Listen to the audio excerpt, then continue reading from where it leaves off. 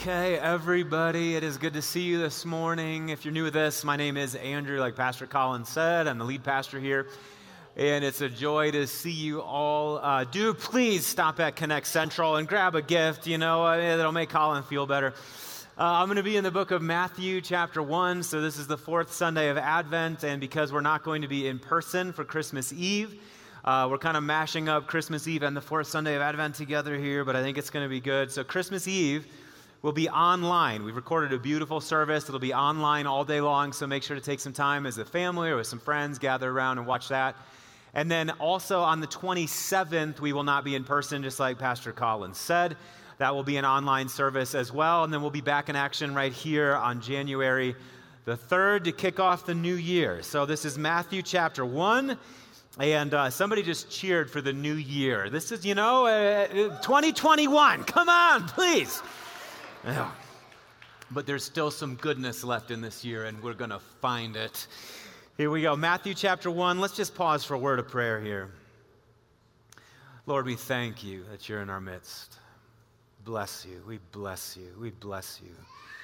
We pray that adoration and worship and awe and wonder would pour out of our hearts this morning. We ask that we would be staggered anew by the mystery, that we would reel, that our minds would reel and our hearts would reel, and that we'd find ourselves undone, broken again against the wonder of it all. Jesus, you said that if the rock falls on you, you're crushed to pieces, but if you fall on the rock, you'll be broken. And that's what we want to do. We want to fall on this rock this morning, and we want to be broken in such a way that you can put us back together again, whole and sound and complete. So do that, we pray. Help us lean into the mystery. Help us lean into the wonder. Give us eyes to see and ears to hear, hearts to know and understand all that you have done for us in Christ Jesus. Grant that, we pray. May the words of the preacher's mouth and the meditation of the hearer's hearts be acceptable in your sight, O Lord, our strength and our Redeemer. In the name of the Father, and the Son, and the Holy Spirit, and all God's people said, Amen. Matthew chapter 1. This is how, Matthew writes, the birth of Jesus the Messiah came about. His mother Mary was pledged to be married to Joseph, but before they came together, she was found to be pregnant through the Holy Spirit. And because Joseph, her husband, was faithful to the law, and yet did not want to expose her to public disgrace, he had in mind to divorce her quietly. But after he'd considered this, an angel of the Lord appeared to him in a dream and said to him, Joseph, son of David, don't be afraid to take Mary home as your wife, because what is conceived in her is from the Holy Spirit.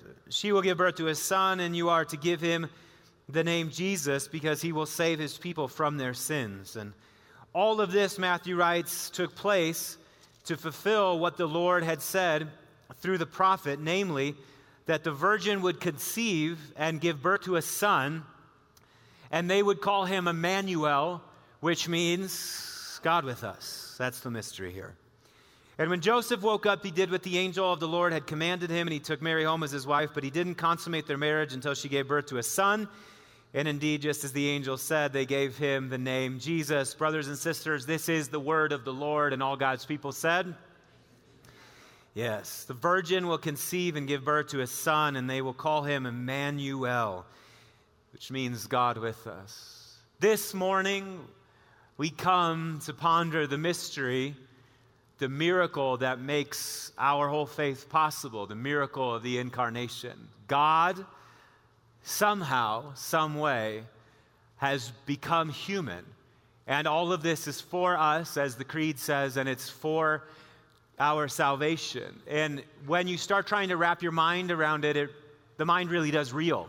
It staggers. It doesn't know which way to turn. I think about maybe my favorite line from the great Christmas hymn that we sometimes sing around here, Hark the Herald Angels Sing. My favorite stanza of that song is the second stanza. Christ by highest heaven adored. Christ, the everlasting Lord. Late in time, do you know it? Behold him come, offspring of the virgin's womb. And then this is the line that gets me every time. Veiled, do you know it? Veiled in flesh, what? The Godhead see. The paradoxes there are so beautiful. Veiled in flesh, the Godhead See, hail the incarnate deity, pleased as man, with men to dwell, Jesus, our Emmanuel.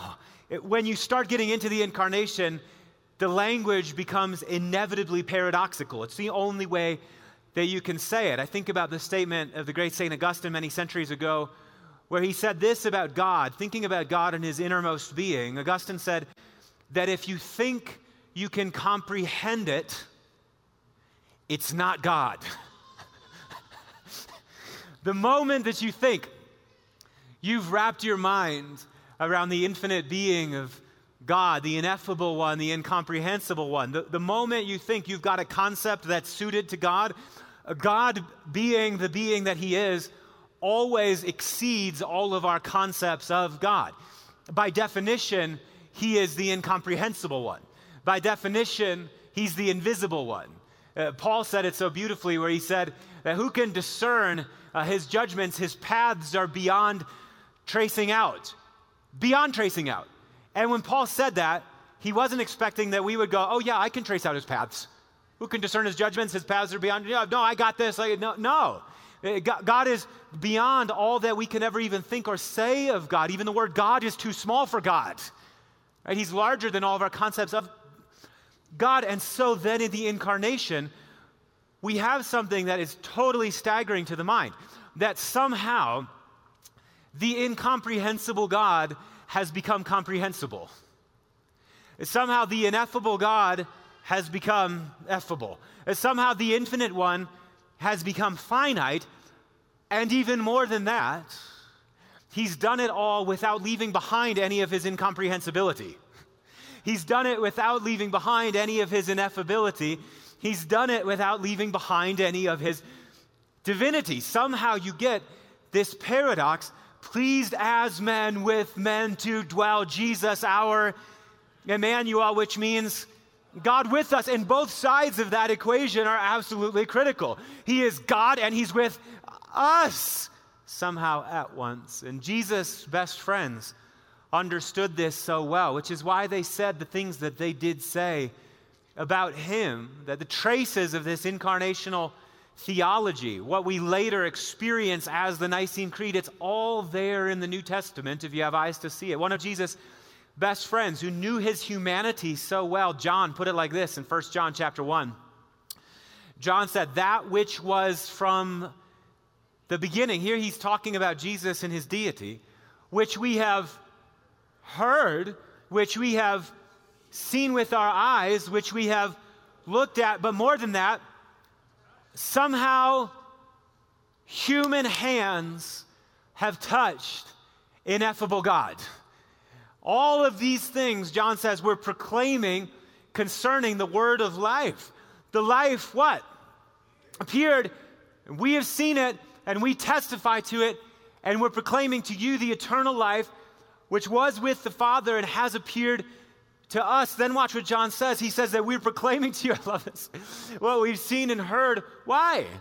So that you can have fellowship with us, and our fellowship is with the Father and with his Son, Jesus Christ. And he says, we're writing all of this to fill up our joy, to make your joy complete.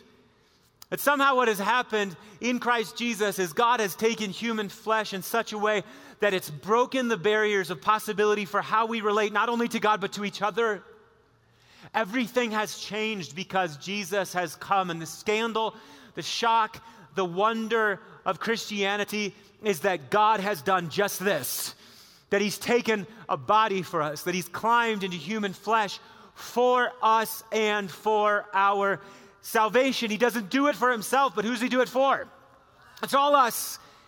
Everything is for us. Everything that God does is for us. That means that what God is he is the very best giver of gifts. And all of his gifts are so perfect and they're so appropriate. God so loved the world that what? He gave. God gives. In a few days, we're all going to engage in that ritual that is surely our favorite part of Christmas. Yeah, we're going to open presents, aren't we? And you love it, and it never gets old, does it? The opening presents is so fun. In my family, we write out little Christmas lists and we exchange them with each other because you got your things that, you're hoping to get for Christmas, and it's great. It's great when you sit around on Christmas morning. Now, we have 4 kids, and so the kids do this too, and Christmas morning is spectacular in our house. It's great.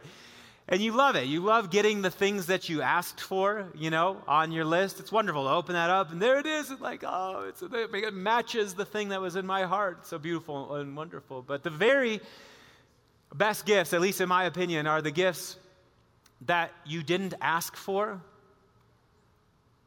and yet they're perfectly suited to your need and desire. You know what I mean?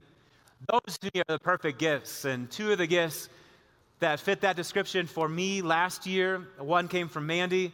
We got really to the end of the gift opening, and I had like 1 or 2 left, and I opened the one and pulled that box open. And do you know what was in the box? Wool socks.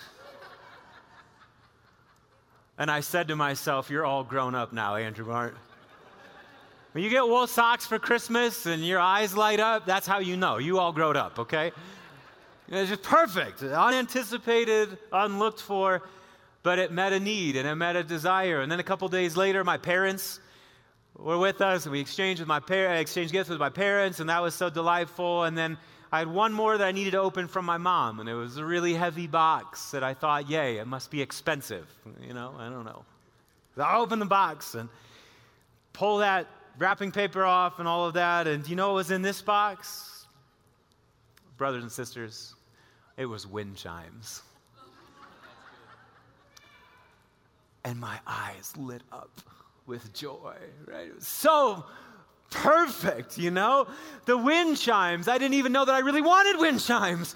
And yet I got it. And if the wool socks had not convinced me that I was a grown-up, the wind chimes firmly, put it beyond all doubt. You're all grown up now, Andrew, our wool socks and wind chimes. And unanticipated and unasked for, right? But it perfectly meets a need that I didn't even really realize that I had. I did not realize that my porch was barren and naked without wind chimes. And then the wind chimes shown up, and this is how everything is. That's the way that it is. The very best gifts are always the gifts that are unlooked for, unanticipated, but they perfectly meet a need. They're perfectly suited to the situation. Even more than that, I would say that the very best stories are the stories where the conclusion is totally unanticipated and totally unlooked for. And yet when you look back, you go, it couldn't have been otherwise. It had to be exactly this way. The great novelist of the 20th century, J.R.R. Tolkien, called it a eucatastrophe. A good catastrophe. It's that thing that shocks the narrative that is for the benefit of everybody involved. You didn't see it coming, but it's perfectly suited to the narrative. And when we come to this moment, the incarnation is that event that nobody saw coming. Nobody could have seen it coming. And yet, it's perfectly suited to the story that God is telling among us. The very beginning of the biblical story, when God shapes human beings, Genesis chapter 2 and verse 7, the scripture says that the Lord God formed a man from what? The dust of the ground, and then did what? Breathed into his nostrils the breath of life, and the man what? Became a living being. Think about that. From the very beginning of the biblical story, what it means to be human, already from the start, is that we're an admixture of the material and the mystical. We're an admixture of flesh and spirit somehow coming together in this nexus that makes us who we are. God formed a man from the dust of the ground and breathed into his nostrils the breath, the spirit of life, and somehow we became a living being. Already it's an anticipation of what occurs in the incarnation. Just a little bit later in Genesis chapter 3 and verse 8, the scripture says, "Then the man and his wife heard the sound of the Lord God as he was" what? Walking in the garden in the cool of the day, and they hid from the Lord among the trees of the garden. We get these two storylines that all of a sudden are set down from the very beginning in Genesis. That what it means to be human is that somehow we are a nexus between flesh and between spirit, and also God desires to dwell with us. And this storyline, even when human beings fall into sin, the storyline never goes off the tracks. When God is forming his people after delivering them from Egypt, giving them the law, giving them the regulations regarding the sacrifice, how we cultivate presence in our midst, he says this to them in Leviticus chapter 26. He says that I will put my what? My dwelling place among you, but then this, and I will not abhor you. Think about it for a second. What does it mean to abhor? We're talking about the very highest degree of loathing, okay? And we all know what it feels like to be held in contempt by others. We all know what it feels like to be ashamed of ourselves, to have shame heaped on us. We know what it feels like to make mistakes that cause us deep shame and deep regret and deep embarrassment. We know what it's like to wander off into the far country. We know what it's like to grieve God and to grieve those around us. We know what it's like to live in a place where we abhor ourselves and we feel shame coming to us from others. We all know what that's like. And God says that he knows it too. And even in spite of that, he says, I will put my dwelling place among you and I will not abhor you. Like even when you make a mess of your life, I'm still seeking presence with you. Even when you're covered in shame, I'm still seeking communion with you. Even when you've done the worst that you can think of, even when you're covered in defilement, even when your life has been dragged through the mud, even when sin and shame cover you from head to toe, I will put my dwelling place among you and I will not abhor you. I will walk among you and be your God, and you will be my people. He says in verse 13, for I am the Lord your God who brought you up out of Egypt so that you would no longer be slaves to the Egyptians. I broke the bars of your yoke and I enabled you to walk with heads held high. Brothers and sisters, this is our God. This is our God. That even when our lives are trashed with sin, even when our lives are falling to pieces, even when they're completely disintegrating, even when we are covered in from head to toe with contamination, do you know what God does for us? He seeks us out.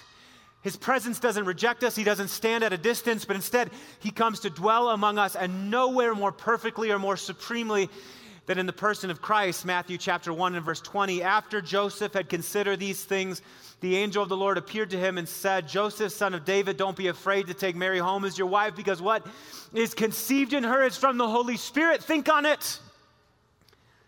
Our sin-stained, sin-broken, defiled flesh, God takes that on in the person of Jesus.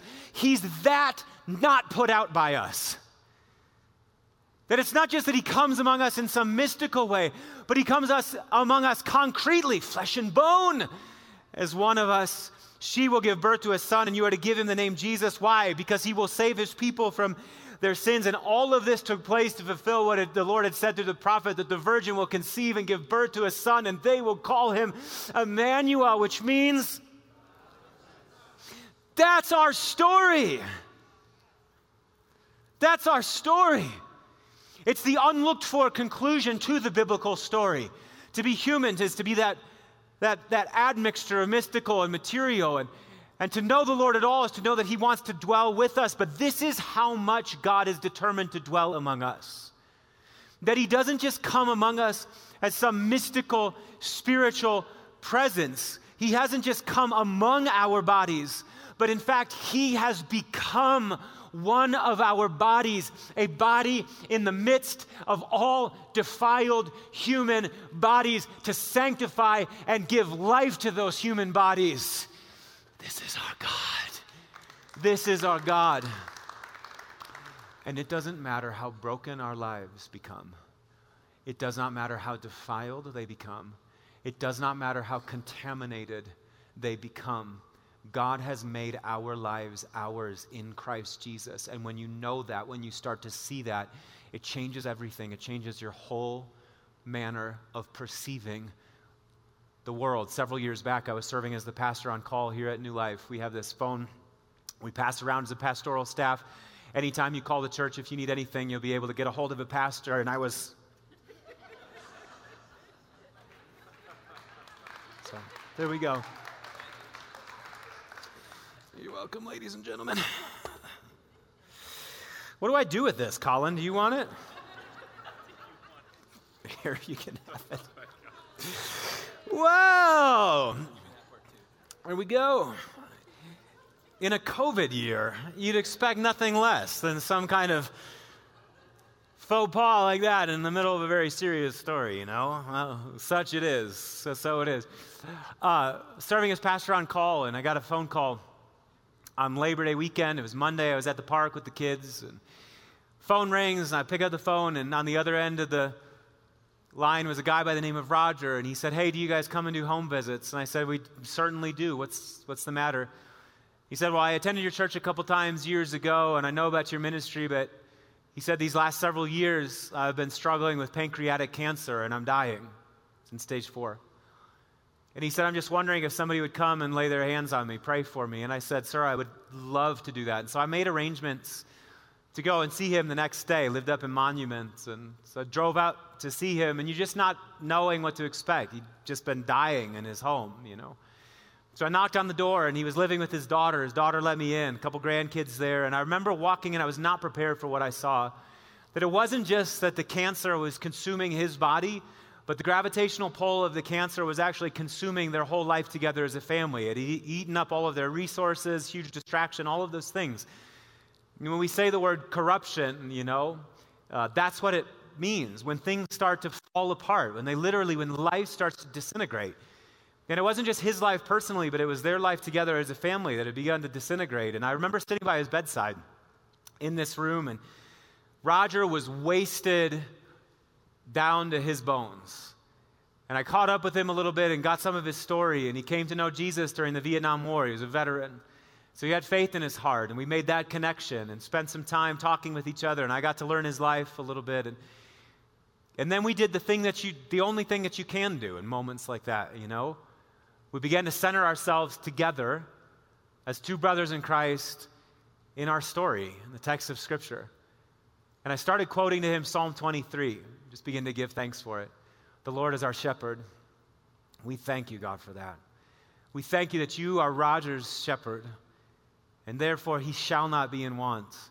And you make him lie down in green pastures, Lord, and you lead him beside quiet waters, and even now you're restoring his soul. And you're guiding him in paths of righteousness for his name's sake. And even now, here, when he's walking through the valley of the shadow of death, we say that Roger will fear no evil because you are with him. And your rod and your staff, they will comfort him. And you prepare a table before him. In the presence, even in the presence of this pancreatic cancer, you're preparing a table for him in the presence of his enemies. And you're anointing his head with oil, and his cup even now is running over. And surely goodness and mercy will follow him all the days of his life. And they're going to chase him right into the house of the Lord forever and ever. And Roger, I could see faith welling up in his heart and tears in his eyes. And I'm praying over him and anointing his head with oil in the name of the Father and the Son and the Holy Spirit. And I remember starting to quote to him John 1. In the beginning was the Word, and the Word was with God, and the Word was God. He was with God in the beginning. Through him all things were made. Apart from him nothing was made that has been made. And in him was life, and that light was the light of men. The light shines in the darkness, and the darkness has not overcome it. The Word became flesh and made his dwelling among us. And Roger at this point is crying in his bed, and I'm still rubbing oil into his forehead and praying for him, and tears are welling up in my eyes. And I start quoting to him Romans 8, where Paul says that I'm convinced that neither death nor life, neither angels nor demons, neither the present nor the future, neither height nor depth nor anything else in all creation will be able to separate us from the love of God that is available to us where? In Christ Jesus, our Lord. And by this time, we're both weeping there in the presence of God. And I have spent my entire life in the church, and I've been in powerful worship services and prayer meetings and had my own personal times with the Lord where the presence of God overwhelmed me, and I can count on one hand the number of times where I have been and experienced the presence of God more profoundly than that time. The rush of God's Spirit in that place where human life was broken, in that place where human life was degraded, in that place where human life, by sin, because of the curse of sin, is being ripped to death, still somehow God rushed into that place and made it new with the gift of His presence and the gift of His love. And it was so overwhelming to me that it surprised me, and it shouldn't have surprised me. Because we are those who believe that for us and for our salvation, He what? Came down from heaven. By the power of the Holy Spirit, He became incarnate of the Virgin Mary and was made man. He suffered under Pontius Pilate, was crucified, died, and was buried. On the third day, He rose again in accordance with the Scriptures. He ascended into heaven and is seated at the right hand of the Father, and He will come again in glory to judge the living and the dead. In His kingdom, it's not going to have any end. Christ Jesus in human flesh has descended to the lowest places that we can go. The absolute bottom of the pit. Corrie ten Boom, the Holocaust survivor, once said that there is no pit so deep that God's love is not deeper still. You know how we know that? We know that because of the one who has been wrapped in human flesh, veiled in flesh, God at sea. Hail the incarnate deity, pleased as man with men to dwell. Jesus, our Emmanuel. This is why we worship. There is nothing that we can do. There is nowhere that we can go. There is nothing that we can experience that will separate us from the love of God that is in Christ Jesus our Lord. And when you believe that, it changes everything. It changes everything. I remember praying for a girl down at the altar at New Life North a few years ago. She had grew up in church, and knew the teaching. Knew that she needed to manage her body in a way that was holy and honorable, right? She knew all of that. And in the weeks prior to my encounter with her, on a Sunday morning, she had fallen into sin, and she's got tears in her eyes that morning. I said, "What can I pray for you for?" She said, "Well, I feel like I've made a mess of myself, and I've lost my purity," she said. "I've lost my purity." I said, "Well, what happened?" She explained what happened. I said, "Listen,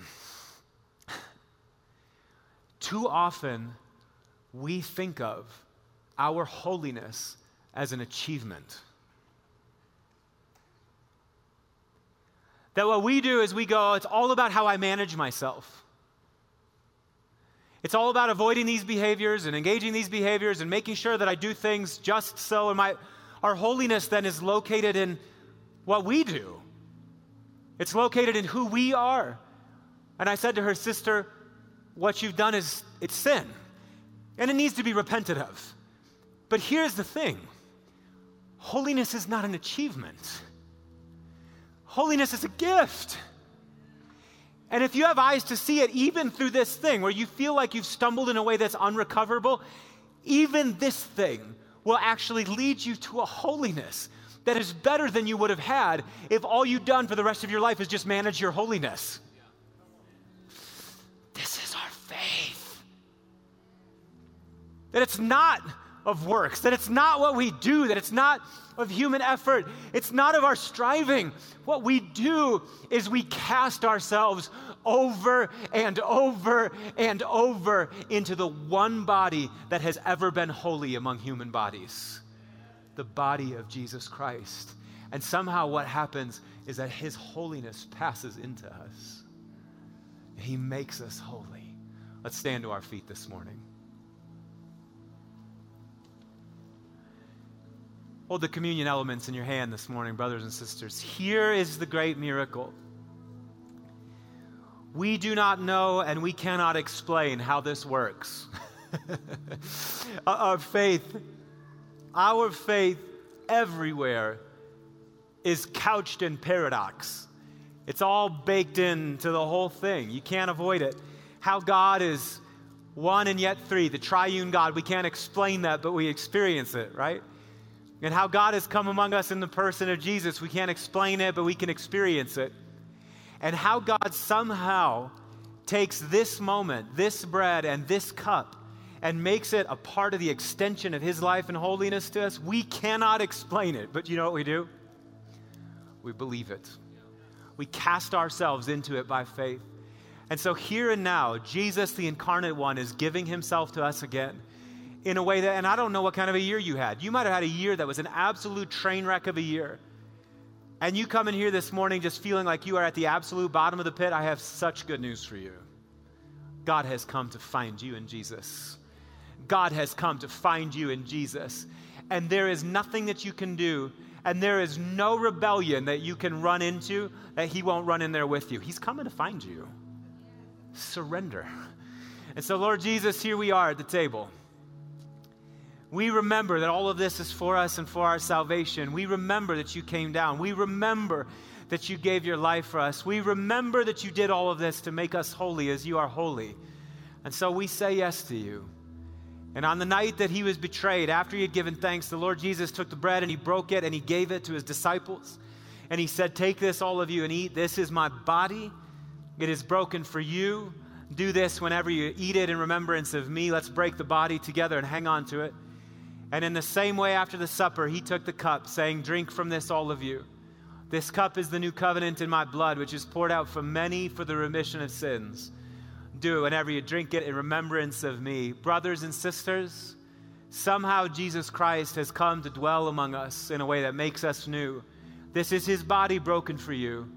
This is the cup of the new covenant, the blood of Christ shed for you. Take it in remembrance that Christ loves you, that he has reconciled you to God, that he is your holiness and your right standing before God the Father. Do it and know that as the power of his incarnation comes to you, he makes it as though you've never failed. You got a fresh start with him. The body of Christ. Let's take it together.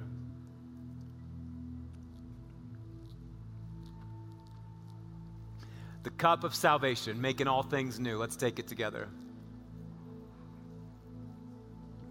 And would you now give God thanks and praise for what he's done? We say, thank you, Lord Jesus. We adore you, Lord Jesus. We adore you. Hallowed be your name.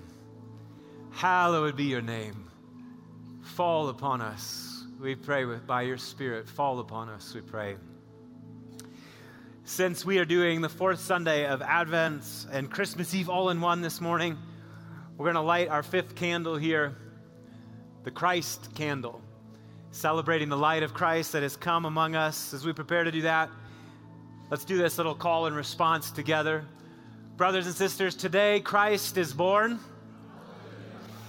Today the Savior has come. Today the angels sing on earth. And we welcome you today, Lord Jesus, light of the world, all together now. Amen. Let's worship together. Silent night, holy night, all is calm, all is bright, round yon virgin mother.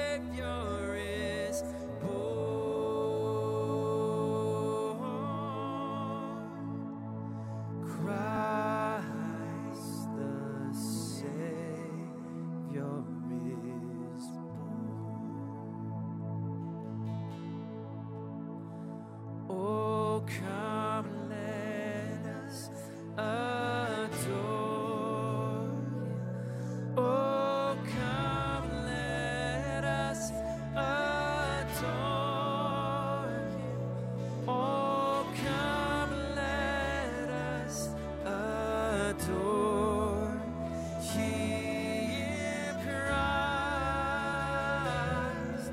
the Lord. For he alone, for he alone is worthy, for he alone is worthy, for he alone is worthy, Christ the Lord. Sing, we'll praise his name. We'll praise his name forever.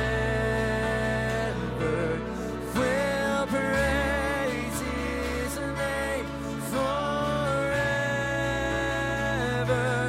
We'll praise his name forever.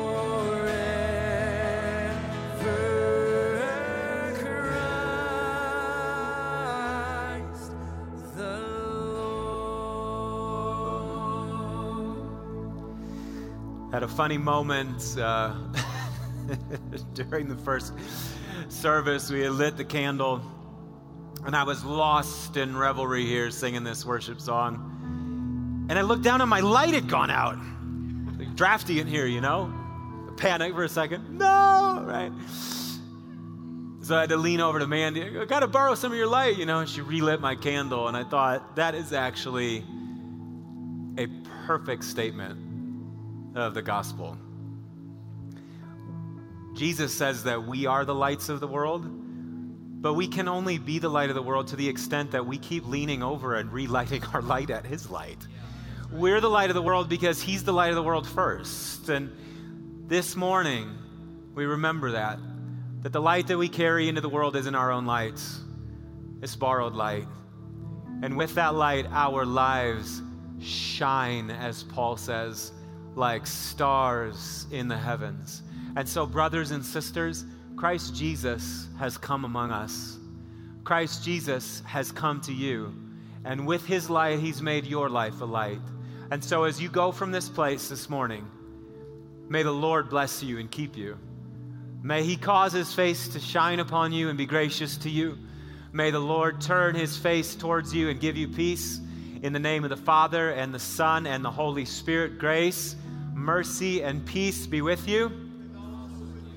Let's extinguish our candles before they burn our hands. Thanks be to God. Thus concludes our worshiping year at Grand Peak Academy. New Life East, come on now. Man, what a way to go out. You can just throw your candles away at the trash can at the door there. Make sure to soothe Pastor Colin's ego that you grab some of our gifts at the table. You are loved, you are blessed. We'll see you next year.